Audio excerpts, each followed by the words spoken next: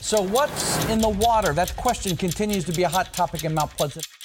New tonight at 11 o'clock, dozens in Mount Pleasant gather with officials to learn what's in their water. 38 days was the total duration of the situation. We spent over 1,100 man-hours. It cost us over $106,000 to deal with this fake news. Hey, this is Robert. Thanks for joining us today. You know, it's not every day that you find yourself in the headwinds of a full-on media storm, or at least I hope you don't. Little did Clay Duffie, who's the general manager of Mount Pleasant Waterworks, know that within a span of 38 days that he would activate an emergency management plan. He would share a newspaper headlines with Erin Brockovich. Yes, that Erin Brockovich. And learn firsthand how to fight fake news. You know, little did I know at that time that dealing with social media and fake news was going to become the most challenging event of my life and my career. I mean, Hugo was a piece of cake compared to what we were up against. Today, Clay shares his story with us. This story starts with a group of moms with some serious concerns and one simple question. The story begins in a very serious manner. There were some children in a couple of neighborhoods that had been diagnosed with brain cancer, a relatively rare form of brain cancer.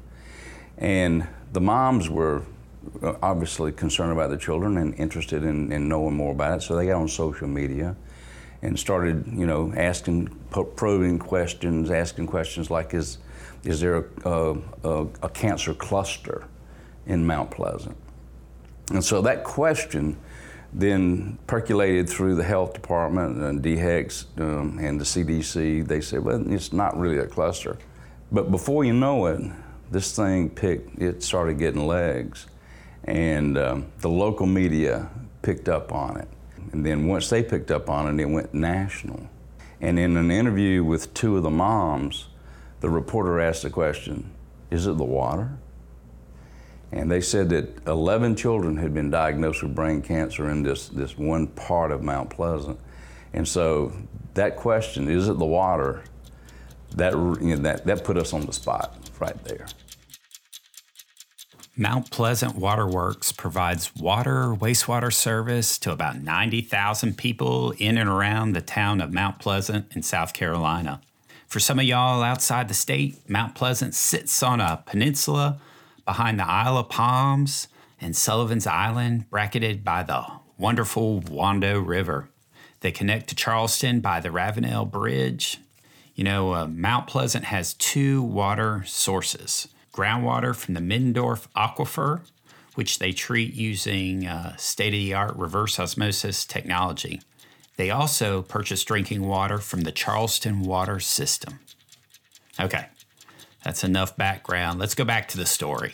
It's gonna get worse before it gets better. We got back to work the next day and pulled together our emergency management team that's right out of the book, out of our management manual, and it started working the problem. We called a press conference on Sunday and had 3 stations there and announced that we were going to hold a public meeting to help provide good information, factual information, and get that information out through all the mediums that we could. Customers had started testing the water with these test strips that aren't really EPA certified. They got an EPA logo on the package, but they're not certified. So they started putting that on social media, that there's pesticides in Mount Pleasant's water. And so that's how we had to respond to that as well. So that's when we had the public meeting, developed a sampling plan in conjunction with the health department and with Charleston Water System. We all 3 had a sampling plan, and we all sent them off to an independent lab. And so we announced that. But at the public meeting, the interesting thing that happened there was that we listened to the parents. They were making some wild accusations and that kind of thing, but what we heard loud and clear is they care about their children. And their children's health is the most important thing. And if they thought for a minute that the water was causing these serious diseases, they were enraged by that, just by that discussion. But we heard them, and we heard them loud and clear. And they were concerned about schools and the water quality in schools, which is now a pretty significant issue as well. Lead in schools. We set up a sampling plan after all this was over. It was something we learned, is that we now sample every school in our monthly routine in Mount Pleasant, in our routine sampling. And that's not required? Not required, but we did it because we thought it showed that we heard what the parents were concerned about and we responded to it. I always say you can't prevent an emergency from happening. We all have them. But it's how you communicate and it's how you respond is how you'll be judged. And I think we communicated and responded appropriately. So here we are, and we're having daily meetings with Charleston Water System and with DHEC. Had them on the phone every day for 11 days straight. And a couple of days into it, we started getting these calls from a guy named Bob. And Bob and Erin Brockovich are a pair. They do the good cop, bad cop stuff. Erin was calling my mayor. She was talking to the press and saying that we were contaminating aquifers with our drinking water because we use aquifer storage and recovery systems as well. And she didn't know what she was talking about. And she was calling me out and saying we were lying. And so here we go, Erin and Clay Duffie on the front page of the Post and Courier 2 days in a row, arguing about, she's making accusations and we're saying, well, she's just wrong. It really started escalating then is when the press got involved and really started, promoting this story. It really got interesting. So Bob would say, he'd call up our water manager, Alan Klum, and talk to Alan and say, yeah, come on, man, y'all got this real serious problem. We can help for a fee.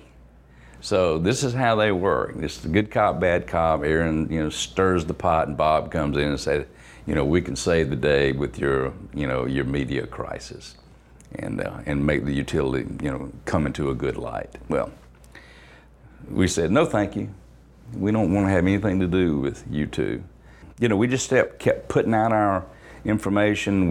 The results came in from the samples. We absolutely clean with no detection on the pesticides and herbicides. And so we made that announcement. We held a meeting, another public meeting, to announce the results. A guy that was really on our case, we knew he had sampled for Gen X, and he had told the press, and we had heard about it. And so at that meeting, he drops that lab report on the table and said, y'all have Gen X in the water. And Alan Klum handled that really well. He said, well, I'm just got this report. Can we get the quality assurance document that went with this report? And so we got it, and Alan looked at it, and the control had more Gen X in it than the sample. So we knew right away that it was a bogus sample. And we had to put out a press release pretty much calling the laboratory down and say, you didn't explain the information to your customer. And he just took what you gave him and he saw a number on a page and then took it to the press.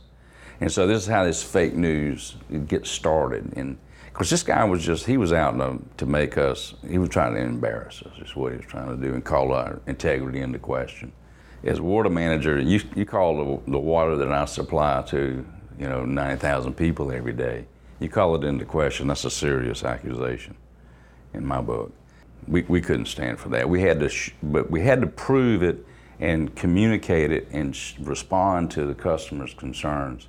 And regardless of all the noise that went on with the social media, I think we ended up coming out ahead. We put all of our press releases on our website, sent them to the press, sent them to put them on Facebook, used Twitter.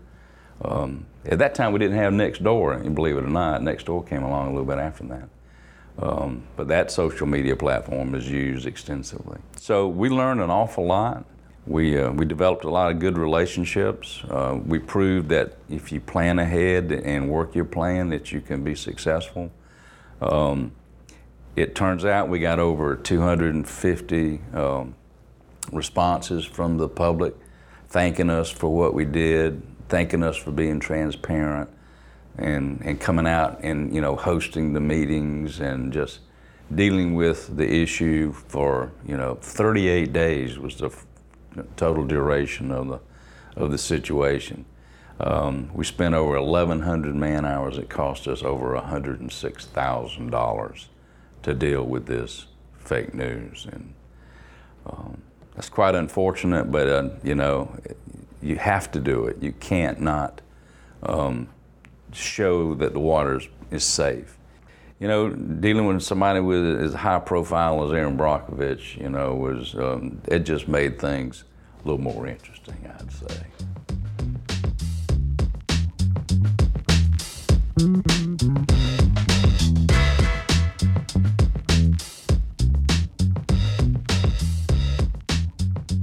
After Clay finished recounting his story, we had one more question for Clay before we turned off the microphone.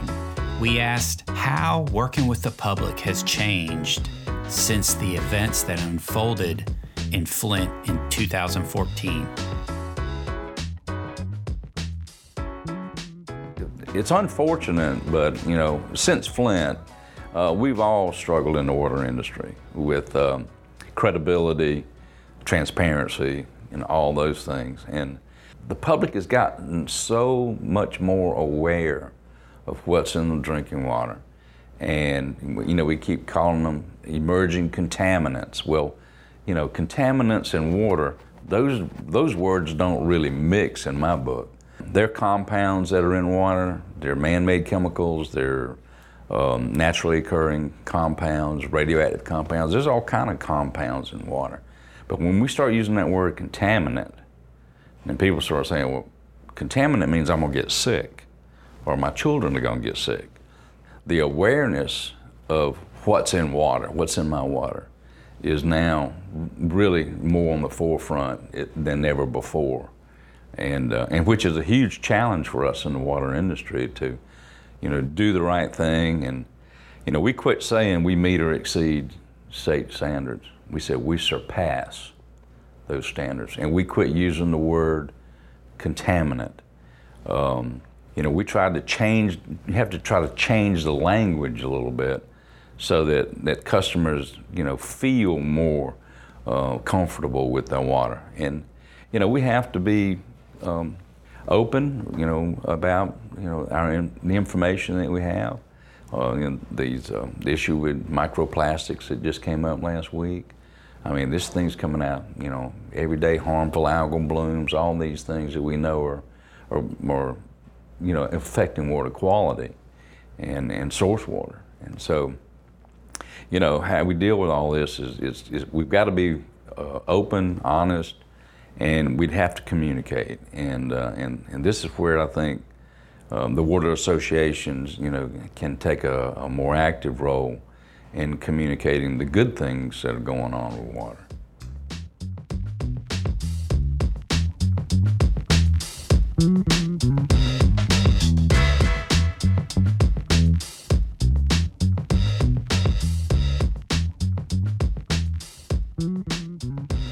Thanks again to Clay for sharing this story with us. We talked with Clay during the South Carolina Environmental Conference all the way back in March. Also, thanks again for the entire team here, Dr. Ladner and Amy for keeping this podcast going, especially over the summer. Big shout out to Dr. Ladner's wife for feeding us last week. We've been meeting and pitching story ideas. We have a plate full of episodes in development that we can't wait to share with you. I'm Robert Osborne. We'll be back in a couple weeks with another episode. In the meantime, please subscribe and share this podcast with others. Anywhere you can find a podcast, I promise you'll find the Outfall. iTunes, Stitcher, Google Play, Spotify, Leave a review on Apple iTunes, and we'd love to hear from you.